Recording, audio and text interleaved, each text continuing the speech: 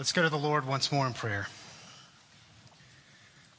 And so, Lord Jesus, we come to you as our risen Savior, as our risen Lord. We come to you with hearts that are full on this Resurrection Sunday. And we thank you for all that you have done for us. And we come before your word. And we ask, O Lord, now that you would speak to your people. Lord, we pray that you would open our ears, open our eyes and our hearts, that we might hear, that we might see, that we might believe, that our faith might be increased. And as Kevin prayed this morning, Lord, I pray that you would preach a better sermon to your people than what is in front of me tonight. We pray that you would bless your word to our hearts. In Christ's name, amen. Well, we're continuing our series on the parables of Christ. And so I will invite you to turn in your Bibles to Luke 15. You'll have to forgive my voice like many of you, and I can hear you coughing right now. The pollen's gotten the better of me, but I have plenty of water up here, so hopefully we'll be okay as we look through and we look at the parable of the prodigal son. I joked with Kevin a few days ago that this is going to be one sermon that's hard to preach without plagiarizing, because so much has been written on this parable, and no doubt you've heard many sermons on this, and certainly I'm not going to be reinventing the wheel tonight. I'm leaning on men like Sinclair Ferguson, Tim Keller, William Hendrickson, all people who you've probably read and heard before. But as Tom prayed, even though we are covering a familiar text of Scripture tonight, I want to encourage you with this thought as we start, that God can always take something that's familiar to us and show us something new. And so we want to pray for that God would take what is familiar to us and show us something new. Or maybe it's not just showing us something new. Perhaps it's something that we need to remember. So often we will have something that will dawn on us, and the impression of it, the truth of it, will begin to fade as time goes by. And so many times in God's word, he brings it back to our remembrance and presses it in on us again. And so as we look at this parable, we want to look to the Lord for that work. Kevin spoke last week on the parables of the lost sheep and the lost coin, and those being about the God who seeks and saves sinners. And we'll continue that theme tonight. And you'll recall, as you look at Luke 15, there are 3 parables here, and they're really taken as woven into one. They're one answer. They're a singular response of Jesus to the question of the Pharisees. And you remember in verses 1 and 2, it's not so much questioning, but it's grumbling. And what were they grumbling about? They were grumbling that Christ is eating with sinners, that he is welcoming sinners, and that he's receiving them. And so they were indignant over this. It's as if they're saying, Jesus, why are you, a supposed righteous man, why are you receiving sinners? Why do we find you here eating with sinners? Why are you welcoming them? In that context, in that question, it really serves as the interpretive key for all 3 of these parables as we look at it. And Kevin noted the big idea behind this is not only that God receives sinners, but even more so that God rejoices over repentant sinners. You see that in several verses in Luke 15. Just look down at verse 10. And here's what Jesus says. It hovers as the big idea over all 3 of these parables. So we want to think about this tonight. Jesus says, and I tell you, there is joy before the angels of God over one sinner who repents. Now, if I were to ask each of you, do you believe that? Obvious as a Sunday night crowd, the answer would be most definitely yes. But the question for us, Christ's covenant, is how deeply do we believe that? That God receives and rejoices over repentant sinners. And the parable of the prodigal son is a great exclamation point of verse 10. It's a climactic illustration of verse 10 of the God who seeks and the God who saves and the God who rejoices over repentant sinners. And you and I need to come to a greater knowledge of that so that we might better understand the gospel, listen, in relation to ourselves and in relation to others as well. And so as we read, we'll take this just a few verses at a time. We'll make commentary as we go. And we'll frame the sermon in this way. We see first a revealing request. Next, we see a rebellious journey. And then finally, we see a rejoicing father. So I'll pick up in verse 11 as we read about the parable of the prodigal son. Hear the word of the Lord. And he, that is Jesus, said, there was a man who had 2 sons. And the younger of them said to his father, Father, give me the share of property that is coming to me. And he divided the property between them. And so we have 2 sons who live on the estate of their father. By all accounts, there's some wealth in this family. They're well-to-do. They're well taken care of. But the younger son comes to his father with this request. He says, Father, give me the share of property that's coming to me.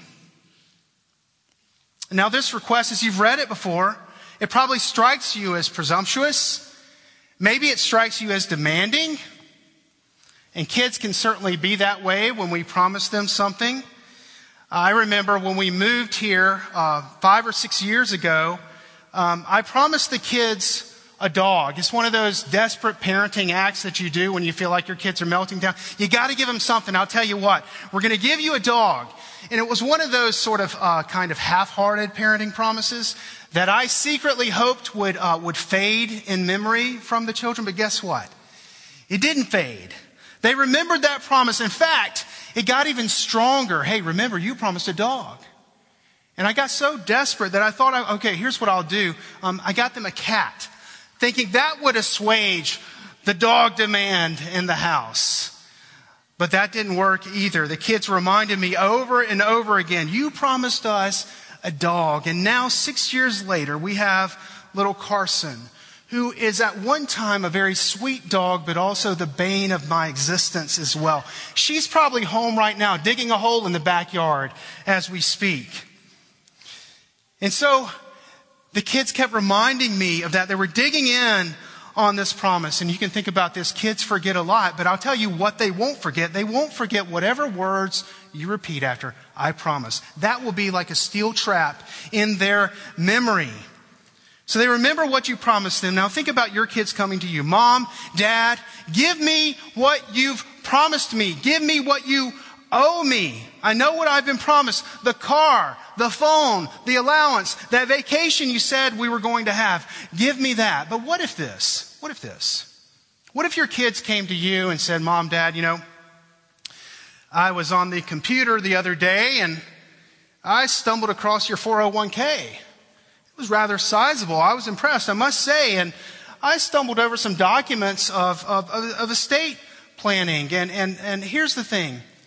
I'd like my share of that, and I would like it now. Well, you'd probably banish them somewhere, if not to another room, maybe completely off the premises of your home for being so demanding and presumptuous. It's a greedy and offensive request the son makes. But more than that, it's appalling. And it certainly would have been appalling to this original audience because as an inheritance, it was not something that he was to receive until his father died. It's as if he says, Dad, I see you're taking the multivitamins and you're just a little bit too healthy in your older age. You're a little too spry. Let's get rid of those and let's introduce some extreme sports into your life, right? I wish you would just go ahead and die now so I can have your things.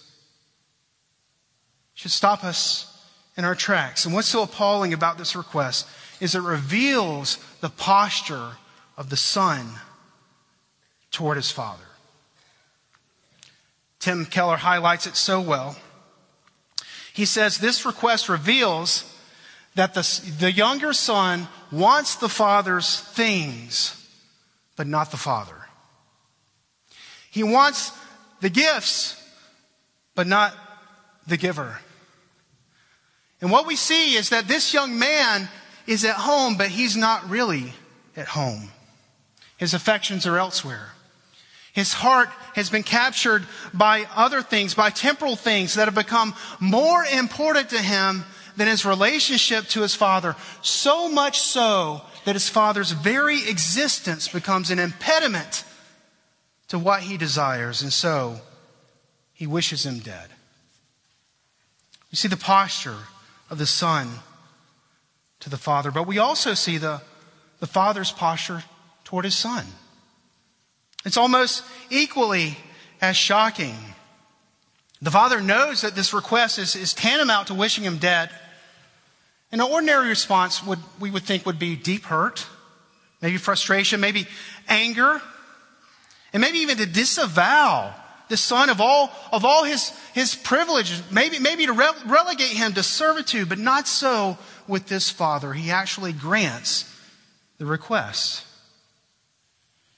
Keller also points out that typically wealth was tied up during this time in land. Okay, so you have the older son who would have gotten 2/3 of the share of the inheritance of the land. The younger son would have gotten 1/3 of the share. But here's what would need to happen. The father would have to actually liquidate the land in order to give it to his son. So this is not just, hey, Dad, I noticed you got a few mil in the bank. Can you skim off the top and can you give me my share? No, this is, Dad, would you cash out 1/3 of your business, that source of income, that revenue? Would you cash that out? And would you give it to me now? And what's the point? The point is that this comes at tremendous sacrifice and loss to the father. But he does it willingly. And you might say to yourself, well, why does he do it willingly? It seems like foolish permissiveness. But actually it shows the contrast in the character between the son and the father. You see the son's selfishness and greed, and you see the father's liberality and generosity. It's a revealing request. But we also see a rebellious journey. Look at verse 13. It says, not many days later, the younger son gathered all that he had. And he took a journey into a far country. And there he squandered his property in reckless living. And so this son, he gets the money and he's got his plans. He's going to go out and he's going to grab life by the tail. So he hits the party scene. He indulges every appetite and he squanders his father's wealth. But notice that the text tells us he doesn't just leave. What does it say? Rather, he took a journey into a far country. The proximity here is telling, because it gives away the fact that this son wants to be as far away from his father as he can. He wants to be uninhibited by his father. He wants to be independent from his father. Why? So he can pursue his sinful desires. What is driving the son is the desire for autonomy. And so he strikes out into this far country, separating himself from his father. We begin to see, if we read this with a bit of a larger scriptural lens, that this is not just a story about a sinful act and rebellion. No, this is a story about sin and separation itself. It's a story about you and about me. It's reminiscent of Genesis 3. Just as Adam and Eve were in the garden with God, they were walking with God in the cool of the evening. They were at home with God. And yet they were tempted to choose a life of independence, to determine good and evil for themselves. And so they struck out on their own. And why did they do that? Because they listened to the serpent who was casting seeds of suspicion about the character of God. You recall the serpent saying, God knows. God knows that when you eat of the fruit, you will be like him, knowing good and evil. And he's planting these hard thoughts about God. God is just trying to keep you under his thumb. He's keeping you from the good life. Planting seeds of suspicion about the goodness, the character of God. Something Sinclair Ferguson calls serpentine theology. It's theology of the serpent that doubts God's goodness and God's graciousness. And those seeds are in the heart of every single fallen person. And so what happens with Adam and Eve? They rebel, and what they find themselves separated from God. And one wonders if this son had similar thoughts about his father. Well, I think Dad loves me, but maybe he's just trying to keep me from the good life. Maybe Dad is just trying to keep me under his thumb. And I look over there and I see all this freedom and all this promise and all these material possessions and everything that it can bring me. I wonder if my father's just trying to hold me back from that. And so he journeys into this far country. The Greek here, the word is koramakra. It means this vast, empty space, this wide open space, this unnamed, undefinable space. That's the far country that he goes in. The modern day meaning might be to find yourself in the middle of nowhere. And so he journeys out into this nameless space. What's the implication? This son is lost. This son is lost. Like the lost sheep, like the lost coin, except there's one difference. Sheep get lost because they're stupid. Coins get lost all the time, but this son is lost by his own choice. This son is lost because of his rebellion. The son has intentionally and willfully walked away. He's chosen a path or lifestyle that is absolutely contrary to what he knows is good. And surely we can resonate with this because many of us have been the prodigal. And that might be you here this evening. Maybe you've chosen a path or living in a way that is absolutely contrary to God's will, and knowingly or unknowingly, if you boil down all of your decisions in your life, the sum of them is to get as far away from God as you can, because you have supposed that the good life exists outside of knowing him. Or maybe that's someone you know or love. They are in the koramakra. They are lost. They're in the middle of nowhere spiritually. And perhaps we're tempted in a self-righteous way to write them off. How dare they thumb their nose at God, or how dare they thumb their nose at me? Or maybe we're tempted to write them off out of deep despair. Well, they're never coming back. Or maybe if it's you, I can't come back. Well, this story, it serves as a wonderful corrective to us. Because not only do we see ourselves in this story, we see others as well. And it reminds us that we serve a God who seeks and saves the lost. We serve a God who came not to call the righteous, but sinners. We serve a God who came to help the sick, not the well. And so Jesus here gives us a picture of sin and separation. He gives us a picture of a lost condition that we might better see the God who saves. Look at verse 14. And when he had spent everything, a severe famine arose in that country, and he began to be in need. And so he went and hired himself out to one of the citizens of that country, who sent him into the field to feed the pigs. And he was longing to be fed with the pods that the pigs ate. And no one gave him anything. And so this son has now become a wretch. He's not only lost, he's hungry. He's helpless. And notice the scripture tells us there's no one to help him. He's seemingly hopeless. And the question is, how is he going to get out of this situation? The question is, has he gone too far? Has he sinned too greatly? No one has compassion on him. He's in the Makro. What's going to bring him back? What's going to bring him back? We see a starting point in verse 17. The Bible says he comes to himself.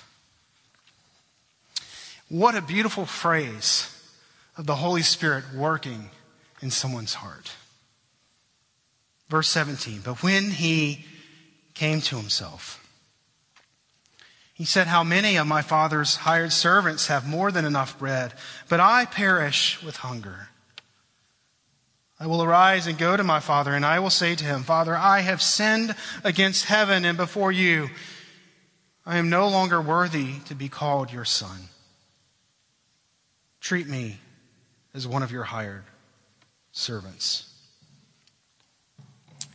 And so he comes to his senses. He sees where he is. In this helpless situation, he sees what he's done.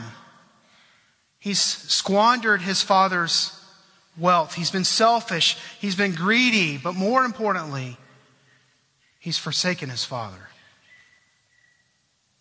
And he sees that. And no one has compassion on him. The only hope is to go to the very one whom he has forsaken. Scriptures tell us that he remembers his father. And that's a good starting point. He remembers there is provision with his father. And he goes on to confession. Another good step. He says, I will arise and I will go to my father and I will say to him, I've sinned against heaven and before you. So he's not hiding his sin. He's not attempting to avoid what he's done. He's coming before his father. He's going to acknowledge his sin. So we see his confession. This young man is financially bankrupt. Here's the picture. This young man is financially bankrupt, but more important, he's morally and spiritually bankrupt. And his greatest need is not for his father's food. It's for his father's forgiveness. And that's the drama of the story. And we see a change in his posture. And that's crucial. It's important for us to know that. His first approach to the father, he was demanding, he was greedy, he was selfish. And now what? He's humbled. He's helpless. He's weak. He's hungry. He's crying out for mercy. And so these are all good and wonderful things, but we'll process this a little bit more. He's probably thinking, I've got to come up with something. He's like the kid who took his father's credit card and he ran up the bill. And he can't pay it anymore. He knows he's in big trouble. He's thinking to himself, now what can I say? You imagine him journeying on that road and just thinking to himself, okay, all right, here, if he says this, I'll say that. And if he responds this way, I'll respond that way. He says, treat me as a hired servant. I'm no longer worthy to be called your son. Now, taken at face value, it's simply a humble confession. Just make me a hired servant. I see what I've done. But note, he's thinking, he's planning, he's processing. And one wonders, does he feel like he has to bargain with his father for forgiveness? Perhaps he's thinking, as you and I are prone to think, that somehow, some way, he must offer something. He must do something to draw out the love and mercy of his father. Thinking, look, I know the rules of society. Yeah, I should be ostracized. At the very least, I should have to earn it back. I mean, surely my father would not discard all of those rules, much less the personal offense against him, and brush them aside. I mean, who does that? Who just receives wretched, helpless, sinful people? Who does that? You see Jesus' point. God does. We see a contrast here in this story emerging between the rules of the culture of the day and what is true of the kingdom of Christ. And Christ puts his finger on the point of the parable right here as the focus begins to shift from the sinful character of the Son to the gracious character of the Father. We see finally a rejoicing Father. Look at verse 20. And as he arose and came to his father,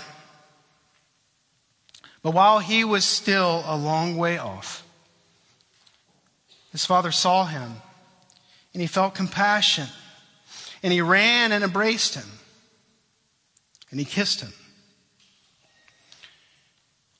And the son said to him, Father, I've sinned against heaven and before you. I am no longer worthy to be called your son. But the father said to his servants, bring quickly the best robe, put it on him, put a ring on his hand and shoes on his feet. Bring the fattened calf and kill it.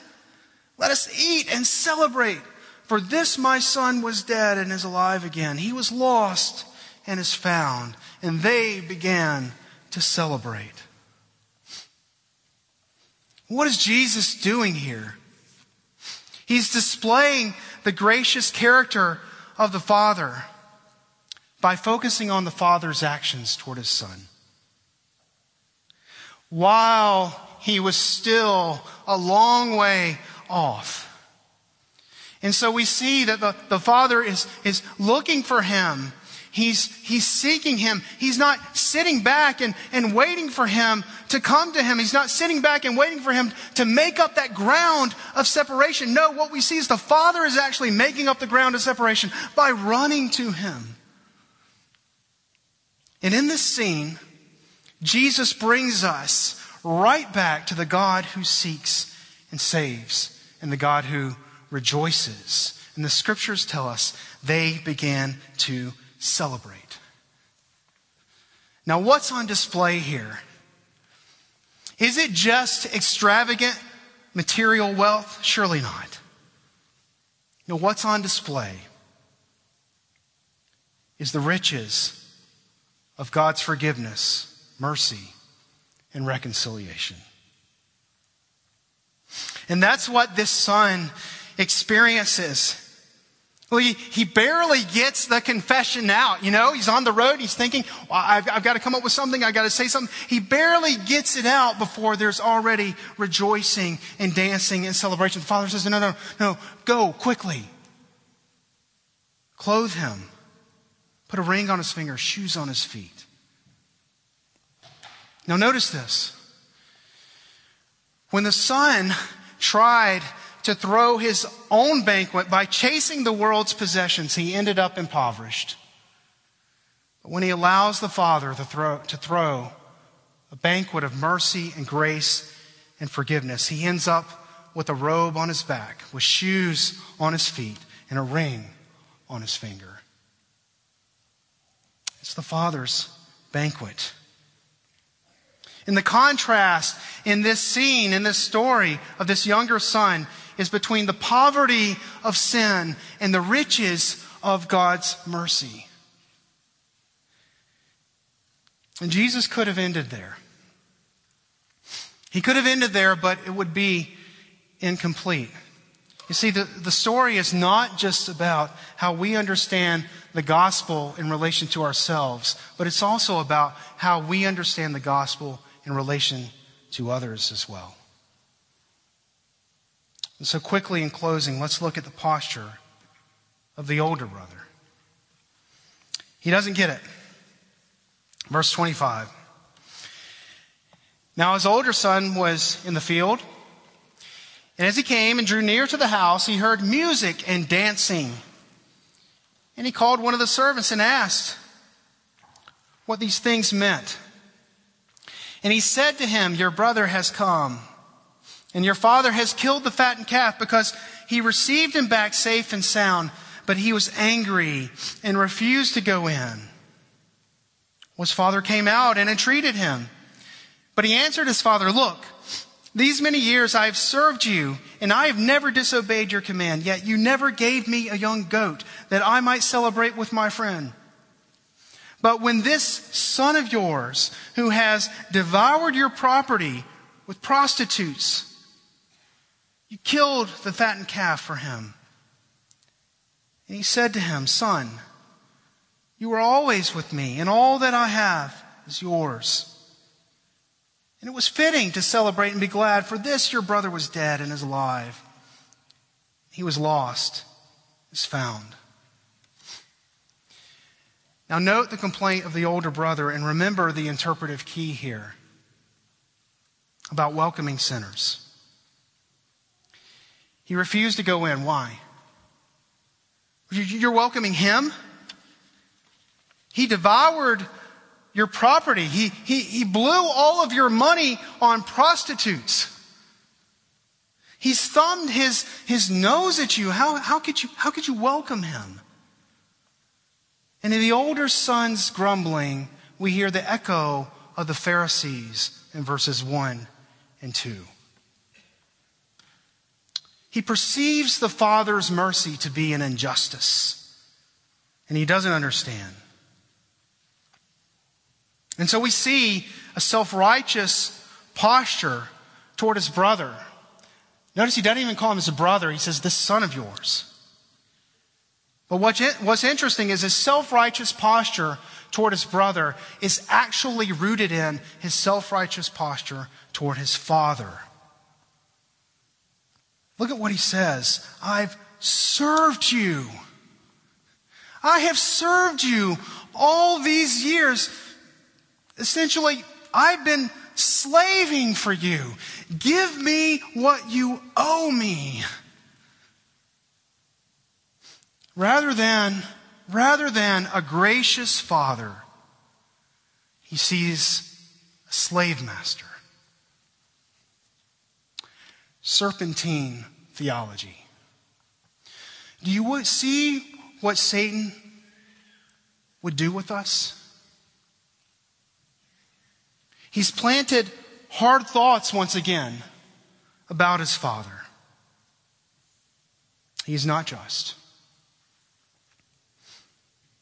And so we see the posture of this older son, but that's not the posture of the father toward him. Look at what it says. He entreats him to come in. My son, you've always been with me. All that I have is yours. And the father extends him mercy. You see, the tragedy here is all that this older brother needs is present in the loving and gracious care of his father, but he won't believe it. And we are left with something of a cliffhanger. We can presume that he doesn't come in. We don't know that for certain. But in the story of the older brother, we see the contrast, as Kevin said last week, between the gladness of God and the grumbling of the Pharisees. But I want us to notice something here. In the gladness of God, he wants the older brother to come in too. And here again, we see the Father's great mercy and compassion for both sons. He wants them both at the banquet. And this should help us, not only with ourselves, but with others. Because you see, if you're a younger brother type, you look at the older brother and you think that they're so self-righteous and hypocritical, they don't deserve to be in. And if you're an older brother type, you look at the younger brother and you think they're so rebellious, they don't deserve to be in. But that's not the heart of the Father, nor is it the way of the kingdom of Christ. There are some scholars who make a case that the parables in Luke 15 actually represent the Jews and the Gentiles. You have the parable of the lost sheep where the shepherd goes far and wide to gather that sheep in, representing the Gentiles. You have the parable of the lost coin that's in the house, but it's lost, representing the Jews. And here, the parable of the prodigal. You have the younger son who wanders far off, representing the Gentiles. You have the older brother who's home, but he's lost, representing the Jews. I want to be careful not to press that too far, but what's the message? What's the overarching message from a kingdom perspective? It is God wants both at the feast. He wants both at the banquet. In Christ, God is looking for both the prodigal and the older brother. He's calling both to repentance and to come in, which means that in Christ, God is looking for both you and me. I dare say, Christ's covenant, if we're really honest with ourselves, we would admit that we have a little bit of the younger brother in us, and we all have a little bit of the older brother in us all at the same time.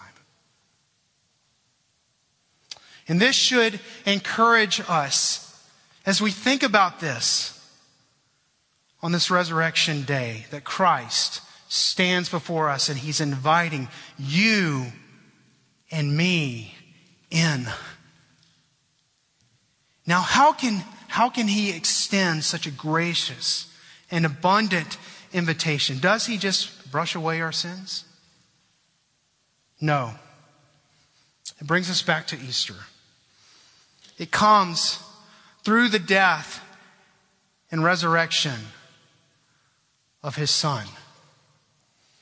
That's how the Father extends the invitation to you and to me. At the cross, we see God running to us. At the cross, we see God embracing us. At the cross, we see the cost of our forgiveness. He was delivered over to death for our sins and raised to life for our justification. At the cross, we see God's welcome of repentant sinners. What a display of mercy. And so the message is simply this as we close. To the one who is far off, maybe you're the prodigal, and you're about as far away from God as you can be. You think you're beyond his mercy. Well, this story is for you. And the message is, come home. Come home. You may think you've sinned too greatly, rejected God. But you are the very one. You are the very one that is welcome. You need no speeches. You need no servitude. You need no merits to draw out the Father's love and mercy. The Father's love and mercy has already been poured out for you in Christ in abundance. It's all there. In Christ, there is a robe of righteousness for you. It's given for you. In Christ, there's a ring of royal sonship to be placed on you. There are shoes for your feet. There's food for your soul. There's wine to make your heart merry. There is a banquet in Christ for you. Prodigal, come home. Or maybe you see yourself as the older brother. The message to the older brother is, come in. Come in. Why stand on the outside looking at the banquet, cold and calculating, despising the mercy and grace that God gives to others, when it's that very same mercy and grace that he longs to give to you? You too are the very one that he came to seek and to save.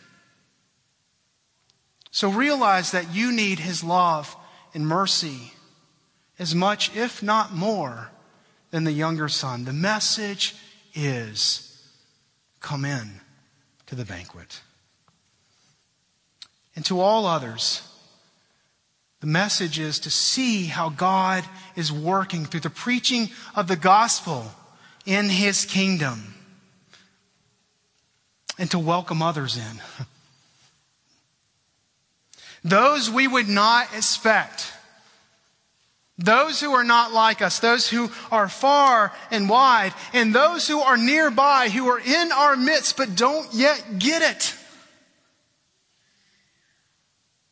The message is to welcome them in, to preach the gospel freely to them, that all who are repentant, all who turn from their sins, all who hear the call and begin the journey, they can come home to their Father because of His abundant provision and mercy. They are welcome. And so, Church of Christ, on this resurrection day, let us rejoice, just as those we see in this banquet, because of our Father's great mercy for us. Let us pray. So, Lord Jesus, we thank you for these wonderful parables. They teach us not merely about how to live, but they teach us about the gospel. The gospel that we celebrated this morning. The gospel of your death and resurrection for us. The gospel that we celebrate tonight. The gospel that gives us hope in our own journey to live lives of repentance because of your mercy and grace for us. The gospel that inspires us to communicate that love and grace and mercy to others, to call them. And so, Lord, we pray that you would strengthen us, that you would correct us, that you would increase our faith. And we thank you for your presence with us. In Christ's name, amen.